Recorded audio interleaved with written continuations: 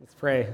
Father, thank you for this time this morning. I thank you for the young people you've blessed us with at this church. And thought about this sermon for months, Lord, and looked forward even to the new year to be able to deliver it. So I pray that it might be one that would be used in our church, not just for this morning, but even for years to come. Maybe people would look back on it, Lord, and just recognize the need for young people to be serious about their faith, serious about their commitment to Christ, and recognize that you would use them in wonderful and powerful ways for your glory, for other service. And so I do pray that this would be the time you would take full advantage of to minister, especially to the young people, and I would pray even to the parents as we raise children, and for the older people here, whether grandparents or not, because of the example and influence they have in our children's lives. And so help the young people not to despise their youth. I pray they would set a good example, Lord, and that you would use this sermon to encourage them to do so. Thank you for this time, and pray that through it Christ can be exalted, if for no other reason than he would be the reason that we would serve you, and that we would strive to set an example of any age as your witnesses. We pray this in Jesus' name. Amen.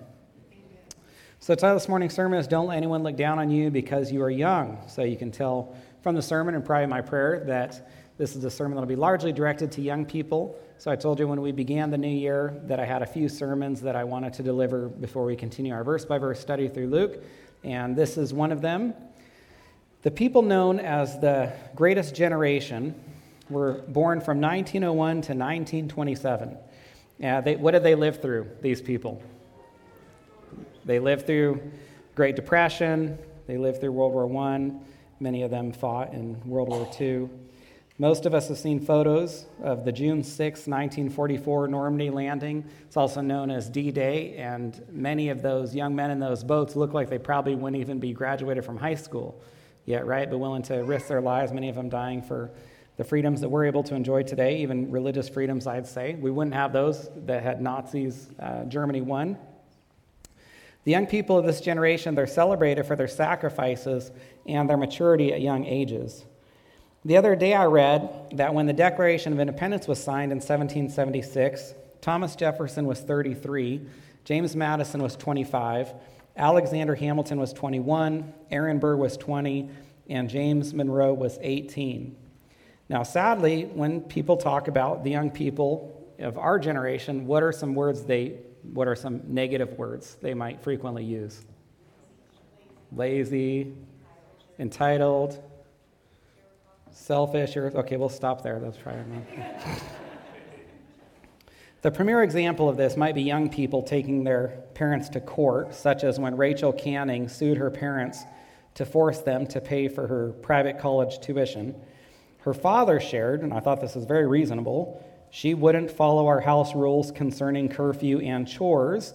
She felt entitled to private school, a new car, and college education. Ephesians 6:2 commands children to honor their parents, but Rachel and other children like her do the opposite. Our culture has come up with ways to define young people. For example, we'll use words like teenager or adolescent, but Scripture never uses these words. Instead, Scripture talks about children, men, older men, women, young women, and older women. For example, 1 Timothy 5:1, do not rebuke an older man. Encourage him as you would a father. Younger men as brothers. Older women as mothers. Younger women as sisters. Titus 2:2 says, older men are to be sober-minded, dignified, self-controlled, sound in faith, love, steadfastness. Older women, likewise, to be reverent in behavior, not slanderers, slave to much wine. Teach what's good. Train young women to love their husbands and their children. And I was just thinking of something I want to share. I didn't put this on my notes, but on the post that I read about the ages of the individuals that signed the Declaration of Independence, there was a gentleman that commented about the state of the church. And I was already planning on preaching this sermon when I read that. But I thought, I don't have a responsibility for other churches. God hasn't called me to them. I don't feel particularly obligated to them. If I can serve in some way, if I'm invited to preach or do a conference or something, and the elders agree with that, then it's a privilege to serve that church in that way. But my responsibility is to this church. And so when that gentleman was criticizing the state of young people in the church today. And he's a Christian, I assume, and I believe his heart is right that he would like to see young people serve the Lord better. My first thought was, well, I can't worry about what's happening in other churches, but I can worry about what's happening in this church. I don't have a responsibility to other churches, but I have a responsibility to this church. And it's personal to me because I'm also a father of 10. So when we talk about the young people in this church doing well, or to be candid with you, if I want to think about part of the reason I'm preaching this sermon, I want my children listening to it. I have very good reasons to want the young people in this church to serve Christ because I'm responsible for a good number of them. And so, but if you're part of this church, you also have that responsibility. If you're an older person, if you're a parent or you're a grandparent, then you should be praying for our young people. You should be burdened for them as well. Now, people are said to reach adulthood at the age of 18, and it actually kind of depends on the culture or the country. It seems to be anywhere from 16 to 21. The fact that there is not agreement about when children reach adulthood tells us that the world can't figure it out. Now, we don't want to look to the culture or the world for definitions or explanations. And so the question is, what does God's word say? The Old Testament seems to identify 20 as the age that people move from being children to adults. And I say seem because I don't have a verse spelling this out, but here are the verses that came to mind that made me think that would be the recognized number. When the Israelites rebelled in the wilderness, when they reached the border of the Promised Land, they criticized God and said that God brought Israel out of Egypt to murder them and their children in the wilderness. God responded by saying, all of this generation is going to die except for your children. Your children are going to go into the Promised Land, and those children were everyone who was younger than 20. People 20 years and older were counted when there was a census. People 20 years and older could serve in the military. Now, does this mean that children are not expected to be mature until they're 20? That's not at all what this means. In fact, if we move from the Old Testament and we look at the New Testament, here's a verse that came to mind. 1 Corinthians 13:11, Paul said, "When I was a child, I spoke like a child. I thought like a child. I reasoned like a child. When I became a man, I gave up childish ways." So interestingly, Paul did not define manhood, childhood, or womanhood by any number, but instead by behavior. Or in other words, he didn't say he became a man when he reached a certain age. He said he became a man when he did what? Or maybe you could say stopped what? Childish ways. It was stopping the childish ways that allowed him to move from childhood to manhood. So because of that, there are some children who are more mature, or to use biblical language, we could say there are some children who reach manhood or womanhood earlier than some people who might be much older, simply because of the childish ways that they have put away. Now, conversely, there could be much older people who are more immature than younger people because of the childish ways that they have not put away. When we look at Scripture, we see that there were many people who were still young but behaved maturely and were called to serve in very mature roles for the Lord. And this brings us to lesson 1. God wants to use young men and women. Lesson 1, God wants to use young men and women. So to understand the flow of this sermon, since it's more topical, and when you preach a topical sermon, you kind of decide the flow of it, let's just establish this pattern or understand that there's this pattern in Scripture that God wants to use young men and women. Unfortunately, well, let me just ask you, just say an age or decade of life that comes to mind. When you think of the 12 disciples, they are in their what? What do you say? Huh? 30s, 40s perhaps? There's probably 2 reasons we think they are that old. First, Jesus began his ministry when he was 30. Luke 3:23, Jesus, when he began his ministry, was about 30 years of age. But that actually argues that the disciples would be younger than 30. Because if Jesus is their teacher and they are his students or disciples, they would, by their roles, be younger than him. Over the years, you've probably noticed that I'm not the biggest fan of Bible pictures because they're often misleading. I especially don't like pictures of Jesus. If we're given dimensions or descriptions, then it's reasonable to have a picture. And what I mean by that is the Ark of the Covenant or the temple or the tabernacle give us a description of what they look like. We're given dimensions, so it's reasonable to have pictures or illustrations that can be very helpful for them. But if Scripture doesn't give us any description, then we get in trouble when we start providing images of things that are not described for us, right? And you can probably guess why I'm mentioning this, because one of the areas or ways in which images have been very problematic is regarding the 12 disciples. Listen to this, because they're typically pictured in their 30s, 40s, maybe older. The Biblical World is a journal, and I want to read part of the article titled, "How Old Were Christ's Disciples?" And it reads, "Our mental pictures of the scenes described in the Gospels are greatly influenced by impressions that were received from the illustrated books of our childhood and by the way those scenes have been depicted by the great artists. Painters have been inclined to represent most of the 12 disciples as heavily bearded men, apparently in middle life, if not beyond it. Peter and some of the others being bald-headed. Are such pictures true to the facts? How old were these men?" Now, the article itself is 10 pages long, so I'm not going to read all of it to you, but I do want to share the conclusion. The 12 disciples were not far from 16 or 17. Here are some safe reasons, or some reasons that's a safe bet. Matthew 11:25, Luke 10:21, John 13:33. Jesus referred to the disciples not as children, but as little children. Second, for John to write, lots of Johns in Scripture, but the John who's at the foot of the cross is the author of the Gospel of John, the author of 1st, 2nd, and 3rd John, and the author of the book of Revelation. For John to be at the foot of the cross and be one of Jesus' disciples and also write the book of Revelation around 95 or 96 AD, he must have been pretty young, probably 15 or 16, when he was chosen as one of Jesus' disciples. Third, there's at least one account that seems to indicate that all of the disciples, except for Peter, were under 20. And this would explain why, of the disciples, Peter rose to the top and became the leader of the group and was the only disciple that was married. According to Exodus 30, 13, and 14, everyone who was 20 years or older had to pay the temple tax.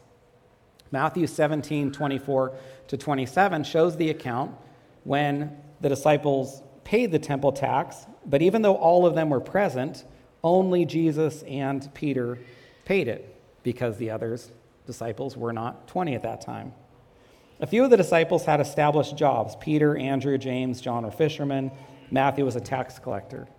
That could lead you to believe that they're older than they are, but Jewish schooling concluded around 12 years of age.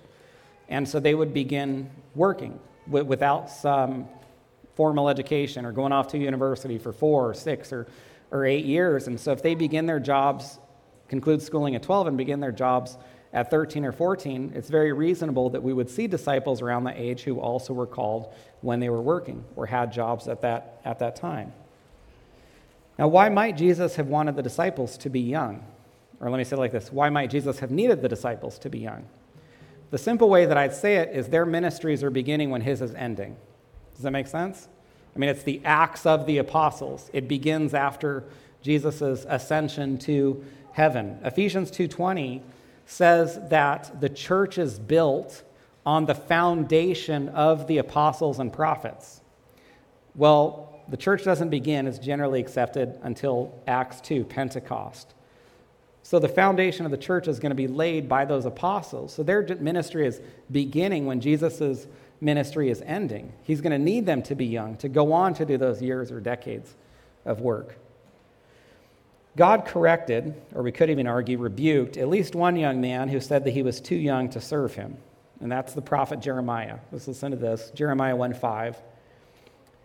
God says, "Before I formed you in the womb, I knew you. Before you were born, I consecrated you. I appointed you a prophet to the nations. Then Jeremiah said, Ah, Lord God, behold, I do not know how to speak, for I am only a youth. So Jeremiah thought he was too young for this ministry that God had for him, and it did sound intimidating. He's going to go speak for God to nations. That would sound intimidating to me. But listen how God responds. Do not say, I am only a youth, for to all to whom I send you, you shall go, and whatever I command you, you shall speak. Do not be afraid of them, for I am with you to deliver you, declares the Lord. So God didn't reply to Jeremiah's objection by saying something like what? Okay, I was wrong. You're right. You're too young to serve me. Why don't you just go and spend the next few years on social media or playing video games or wasting all of the vitality and energy that you have, watch television, goof off, and then when you're older, you can become one of my prophets. Instead, God expected Jeremiah to preach to nations even as a young man. Young people today are not called to be prophets or to be apostles, but they should still see themselves as Jesus' disciples. We should still see ourselves as his students, servants, regardless of our age. God gives young people gifts to minister, to use in the body of Christ. They should not believe, the young people here, to speak to you directly, you young people here should not believe that you are too young to serve the Lord or to use your gifts. Hopefully you're still in 2 Chronicles 34. Look with me at verse 1. Jeremiah was 8 years old when he began to reign, and he reigned 34 years in Jerusalem.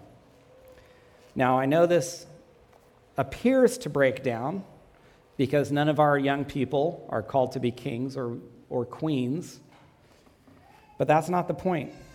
The point is that Josiah was serving the Lord at a very young age, and our young people can serve the Lord at young ages too. It's not going to be as kings, but it's going to be in other areas of faithfulness.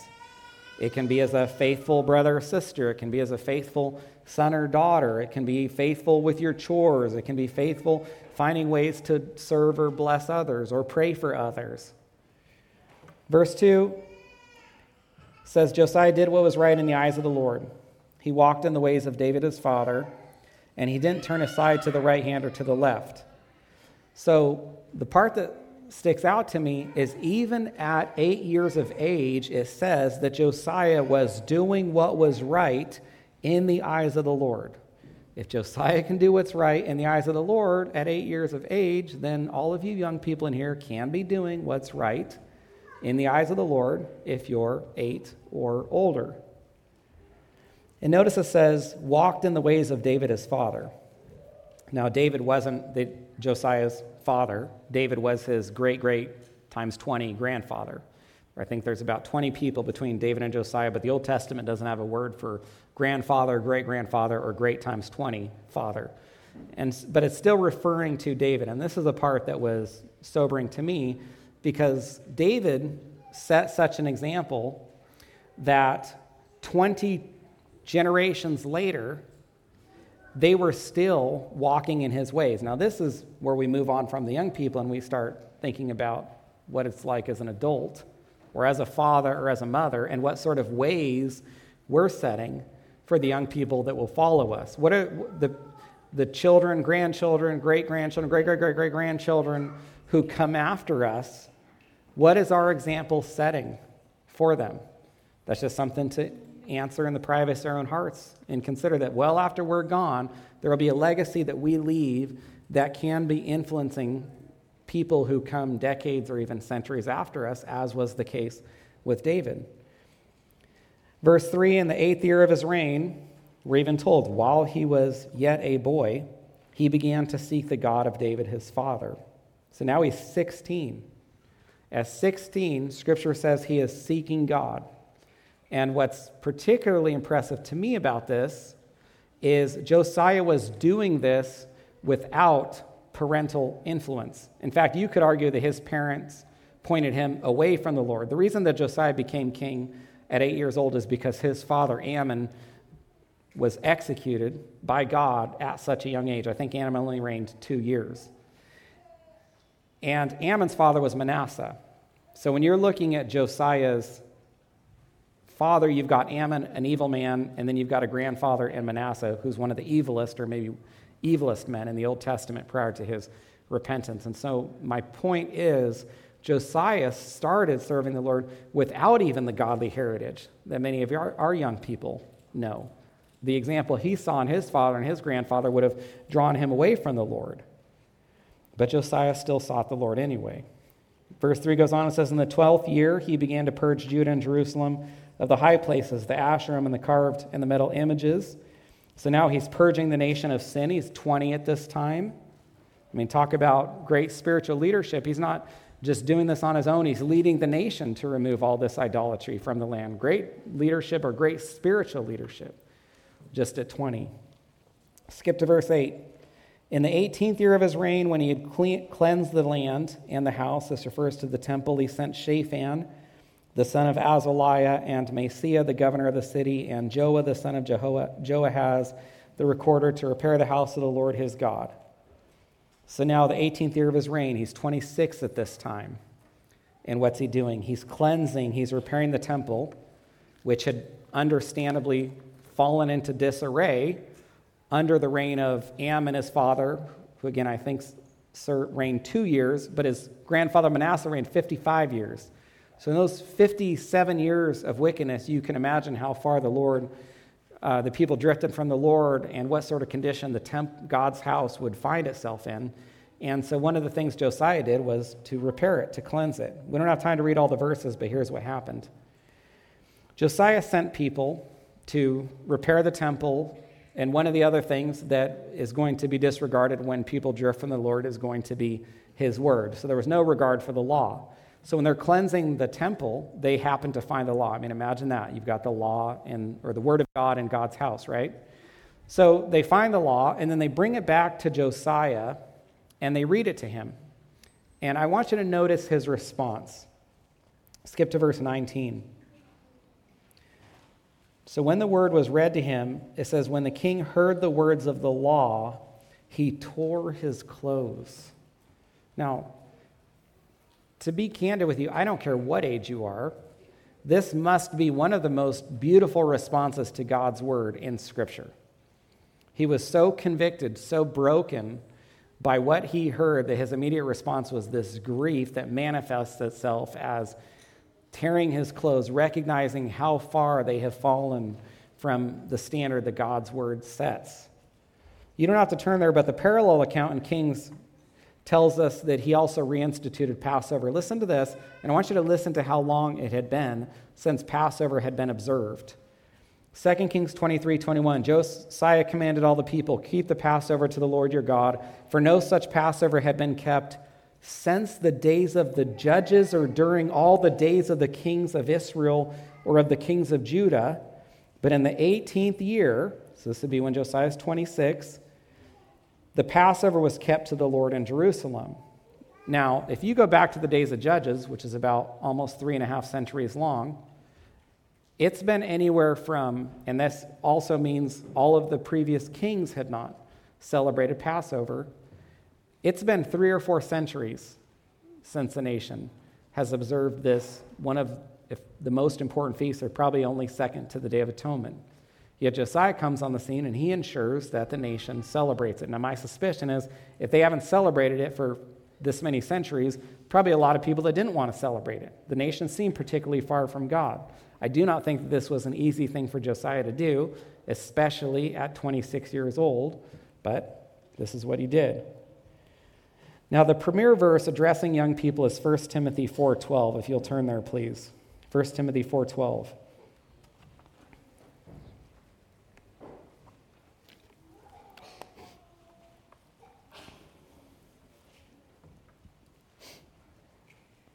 Paul's talking to Timothy. 1 Timothy 4:12, and we'll be in this verse for a bit. He says, let no one despise you for your youth, but set the believers an example. And then he says these 5 things: speech, conduct, love, faith, and purity. Now, this is fascinating to me because Paul didn't, as we might expect, tell Timothy to set an example for unbelievers, which I imagine would be a much easier thing to do. You don't have to set a very high standard in terms of behavior or conduct to be an example for unbelievers. But Paul told Timothy to set an example to believers. It's much harder to be an example to godly people or to believers because they're already behaving in a godly way. For you to be an example to them, you must be behaving in a way that they can look up to. And that's what Paul told Timothy to do. Let's talk about each of these 5 ways, and this brings us to lesson 2. Young people should set an example in part 1, word. Young people should set an example in word. This is to say that the way young people speak should set an example. When Jesus was 12 years old, his parents left him at the temple, went back to get him, an account that should encourage every parent that's forgotten a child behind, like I have multiple times. They went back to get him, and then we read this, Luke 2:46. After 3 days, they found Jesus in the temple. He's sitting among the teachers, listening to them and asking them questions, and all who heard him were amazed at his understanding and his answers. Now, obviously, you're saying, well, Jesus is God in the flesh. He is God in the flesh, but we're to imitate him. And we probably mostly think of imitating him after his public ministry began at 30. But one of the other ways that we can imitate Christ is to, and this is all we have from his youth. There's his birth account. It jumps forward 12 years to this, and then it jumps forward 18 years to his public ministry. And we have this account where he's setting this example. It seems to me, nothing supernatural about it, through his speech, through the things that he's saying. It says that he's asking them questions and listening. Now that's interesting because we typically think that people are impressive by what they say, by how intelligent or knowledgeable they sound. Jesus, there's some of that with Jesus because they were impressed by his answers. But at the same time, have you ever noticed how impressive it is when people, especially young people, ask questions and listen well? When I was a school teacher, I knew that most of the time when a student asked me a question like what I did that weekend, that student wants to tell me what he did that weekend.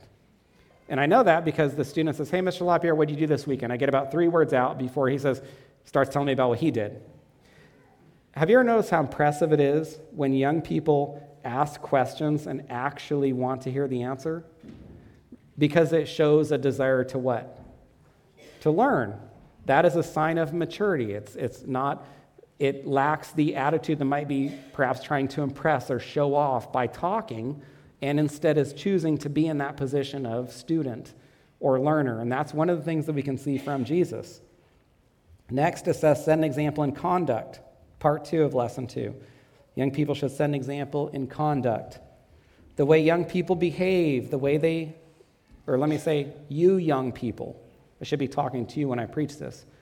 The way you young people behave, the way you conduct yourselves should set an example. Now, this also is pretty surprising to me because when people are young, we tend to think that their behavior doesn't serve as an example for others. They think that nobody looks up to them. Nobody cares what they do. And sometimes, to be honest, the adults attention, we're the ones that can make this worse.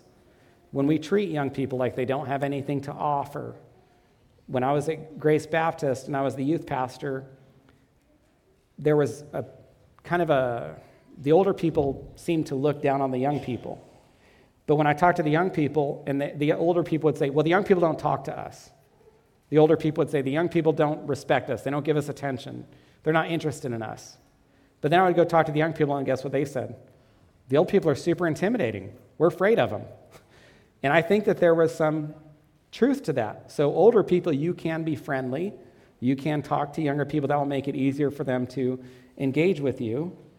But when people are young and they think their behavior shouldn't serve as an example, Scripture clearly argues against that.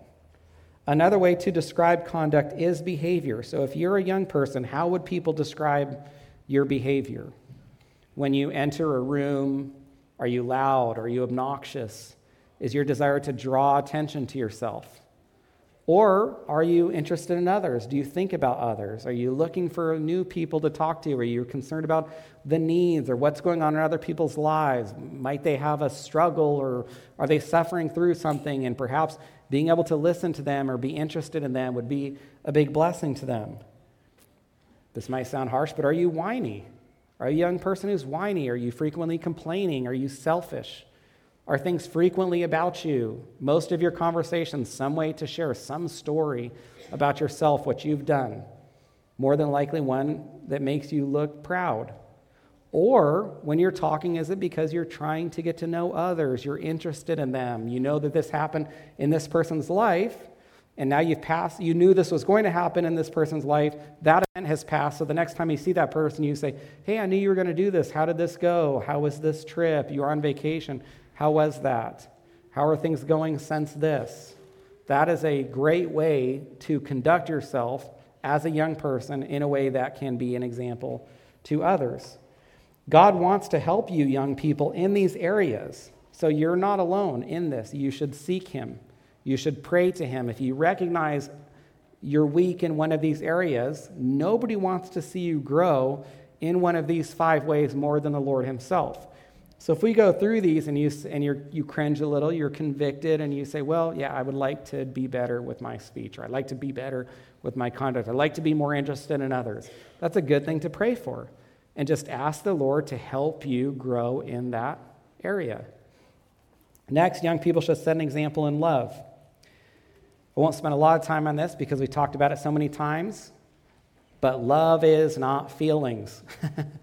Love is actions. 1 Corinthians 13, the love chapter, is not filled with any adjectives describing how you might feel towards someone.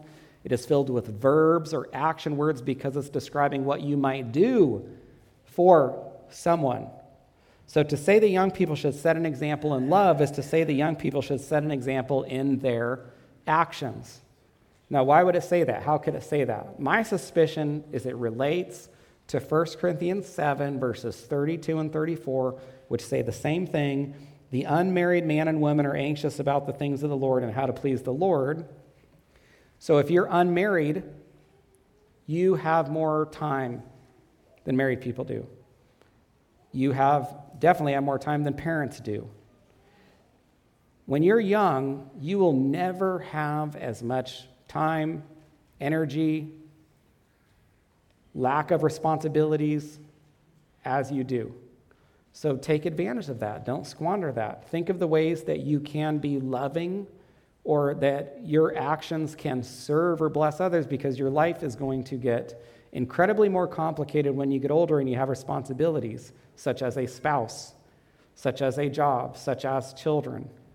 And so when you're young, consider what God wants you to do. And that's even what it says. The unmarried man and woman are anxious about the things of the Lord and how to please Him.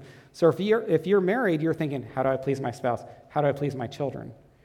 But if you're unmarried, which is to say you're young, you're thinking, I don't have these same responsibilities as spouse and children, so what does the Lord want me to do? How can I please and serve Him? The next part, the young people should set an example in part 4, faith. In faith. I'll make this one probably the shortest one by just saying that few things are as encouraging for older saints as the faith of young people. There are few things that will remind older people to be zealous themselves, because faith can grow stale. It can even become cold as we get older. Some of the freshness of our faith can be lost. And one of the best things to renew faith as we get older is the faith of young people that we observe. And so young people, there are few things that can be more encouraging to the older Christians around you than to see your passion or your zeal for the Lord. The last thing, young people should set an example in part 5, purity. Now, this could be another shocker, because it seems to almost be accepted that young people are going to be impure. They're not married yet. They don't have outlets to satisfy the desires they have. And so there's just this expectation that young people are going to be impure, but not according to Scripture. He says that young people should be setting an example in purity. Now, this means the young people must be sensitive to the things they look at. They must be quick to rip their eyes away. A sensitive heart is one that's cultivated. It takes time to have a sensitive heart. It's deliberate. It's intentional. It doesn't just happen. You have to make decisions as a young person about what is acceptable to let before your eyes or let into your ears, because that's what's going to allow something to go into your mind and then into your heart. So young people, God expects you to set an example in purity. In fact, you can get older and become less sensitive to these things. You can become more hardened to them. And so consider the importance during these very formative years to develop a sensitivity toward things you shouldn't hear or see or say, so that you don't become hardened as you get older. Consider this verse, 1 Thessalonians 4:7, God did not call us to be impure, but he called us to live a holy life. That verse makes purity and holiness synonymous. One more time. God didn't call us to be impure, which is to say he called us to be impure, or he called us to be pure, but then it says he's called us to live a holy life, which is to say that to be pure is to be holy. So those are synonymous. Now, this seems a little counterintuitive because we expect older people to set that example in these areas. So why would Paul say that young people should set the example in purity or holiness? And I want to answer this by sharing two things that happen as we get older. I'll use myself as an example. Two things that happen as I get older. First, there's credibility that I gain. And it should be this way, because Job 12:12, wisdom is with the aged and understanding with the length of days. So when you get older, it is expected that you will know more, that you will be wiser, more knowledgeable. So you will have greater credibility as you get older. But I would say that there is one way in which we lose credibility as we get older, and it's regarding holiness. And here's what I mean. As I get older, I lose credibility, at least when I talk about certain things, because people expect me to say them because I'm old. So here's what I mean. If you're in your 50s, 60s, 70s, and you talk conservatively, guess what everyone thinks? Well, that's just because you're old. We expect you to say that. We expect you to feel that way. You're kind of out of touch with reality. Well, of course you're going to say that. But if you're young, do you understand the voice that you have that us older people don't have? Do you understand that if you're young, you have a credibility regarding holiness that will be lost as you get older? That as a young person, you actually have a louder voice, whether verbally or through your actions, because actions speak as well, than the people who are older than you. And so this is why I want to, at least as long as I'm still not that old, try to preach as boldly as I can on conservative topics, because I recognize that I have greater credibility now than I will when I'm saying some of these same things when I'm 50, 60, or 70. So you young people should be setting an example in purity and holiness because you have the most credibility. It is one thing when older people preach these things, but it's another thing entirely when you young people do, because of how much more powerful it is to those listening. I'll share one more verse. Turn to Ecclesiastes 12:1, and this will be the last place we turn this morning.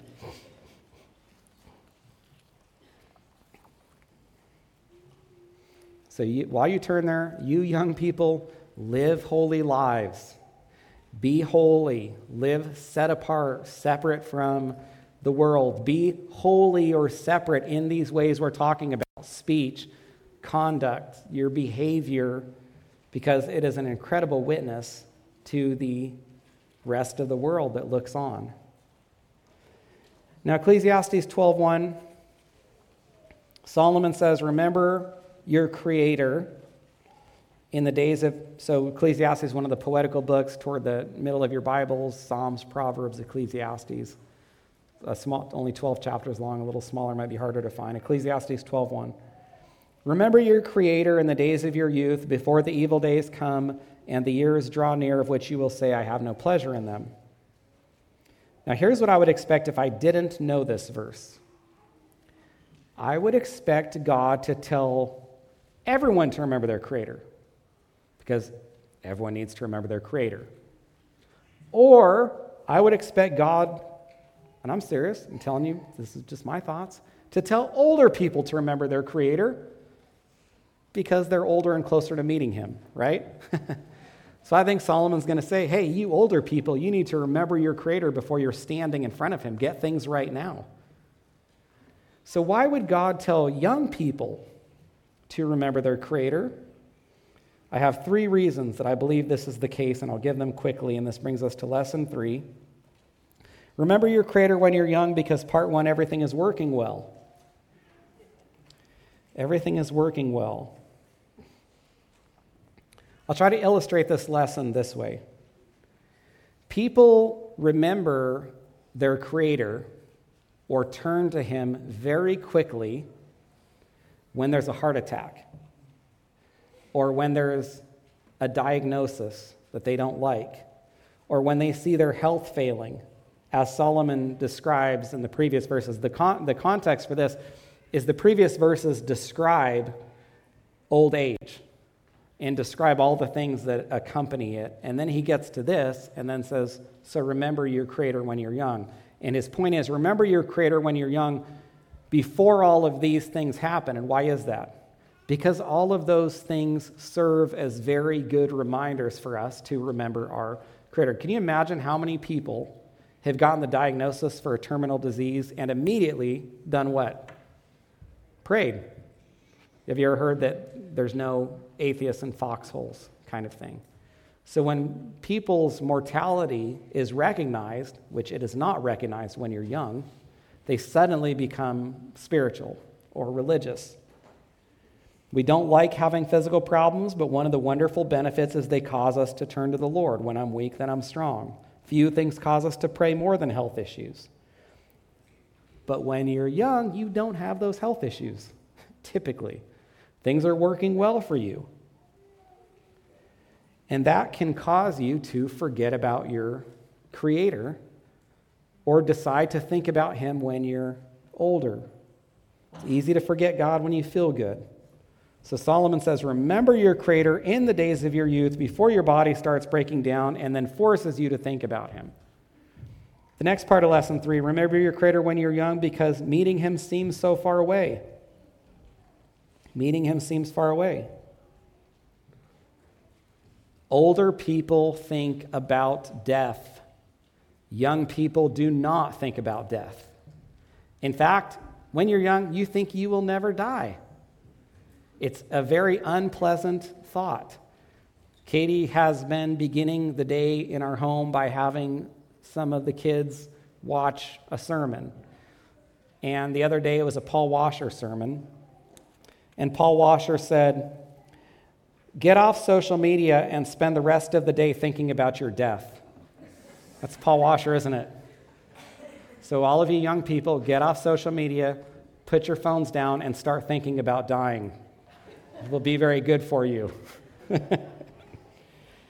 But the truth is, this is the truth. When you're young, you don't think about meeting your Creator. You think about meeting your Creator when you're older, and so Solomon has to say this. Remember your Creator when you're young, when the thought of standing before Him is not on your mind. Many people have gotten older, looked back, and realized that they spent much of their young lives forgetting about or ignoring their Creator, much to their regret or shame. They wish they would have done what Solomon said here and remembered their Creator when they were young. And so I would say that to you young people, don't make this. I believe Solomon is speaking, or I'll even say this, I believe Solomon wrote this book from a position of regret. If you're familiar with Ecclesiastes, it's mostly him lamenting his worldly pursuits and the shame he feels as a result And so he comes to the end of the book and he basically says, learn from my mistakes and don't waste your young life. Instead, think about your Creator. And then last, lesson 3, remember your Creator when you're young, because part 3, or because of the world. Remember your Creator when you're young because of the world.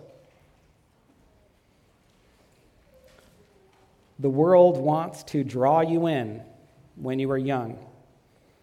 There is, and I'm not exaggerating when I say this, there is nobody in this world that the world wants to capture more than young people. The world is after young people. If you're a parent, the world, Satan, wants your children. If the world could just have one group of people, it would be all of the young people. It would be the children. There are unique temptations that young people face. When you're young, it's easy to get caught up in everything that the world offers. Being young is exciting, but this excitement can come or become a barrier to closeness or intimacy with God. Young people can be more focused on the physical and on the temporal of this life than the spiritual and the eternal of the next life. So Solomon says, remember your Creator in the days of your youth, because if you do, it will keep you from the world. That's why I believe he said this. Solomon knew that the world is trying to draw in young people, and so he says, remember your Creator, because there's nothing that's going to keep you from the world or the snares of the devil more than focusing on Christ, more than focusing on the Lord. I want to conclude with a strong appeal to the young people here. So give me your attention, young people.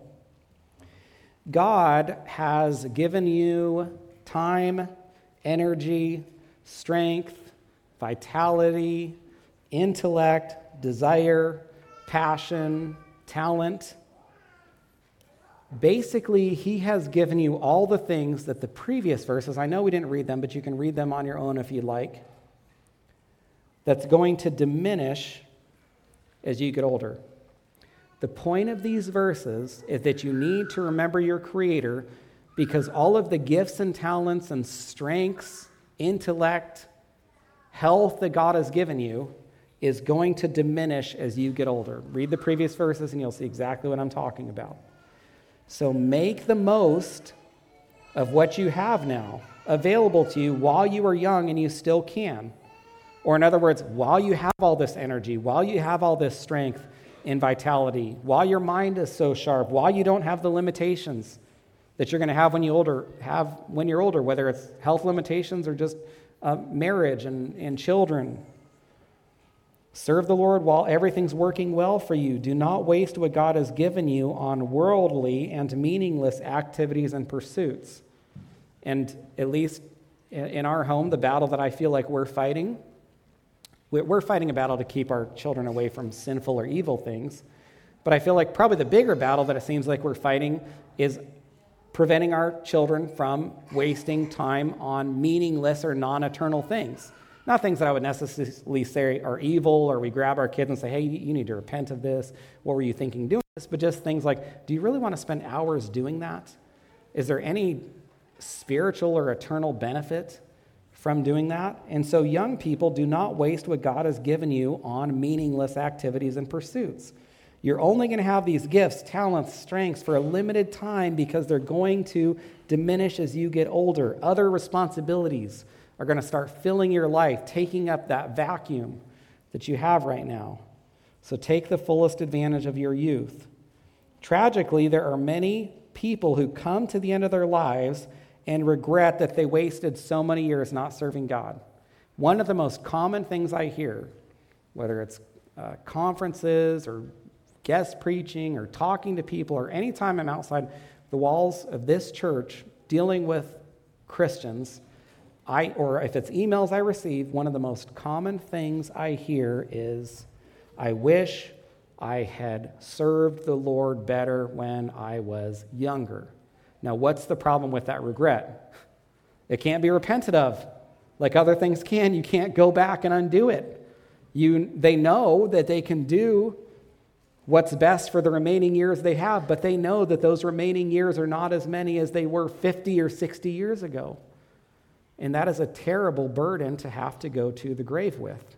And so I hope that if you're a young person, I might be able to spare you from that and just say you don't want to get older and have to look back with regret and wish that you had been more serious about the things of Christ. Do you know one of the best examples, if not the best example, not just in Scripture, but in all of human history, of doing exactly what Solomon is warning against? Solomon. Solomon is the premier example. He's talking from experience. It is not a coincidence that he's the one who wrote this.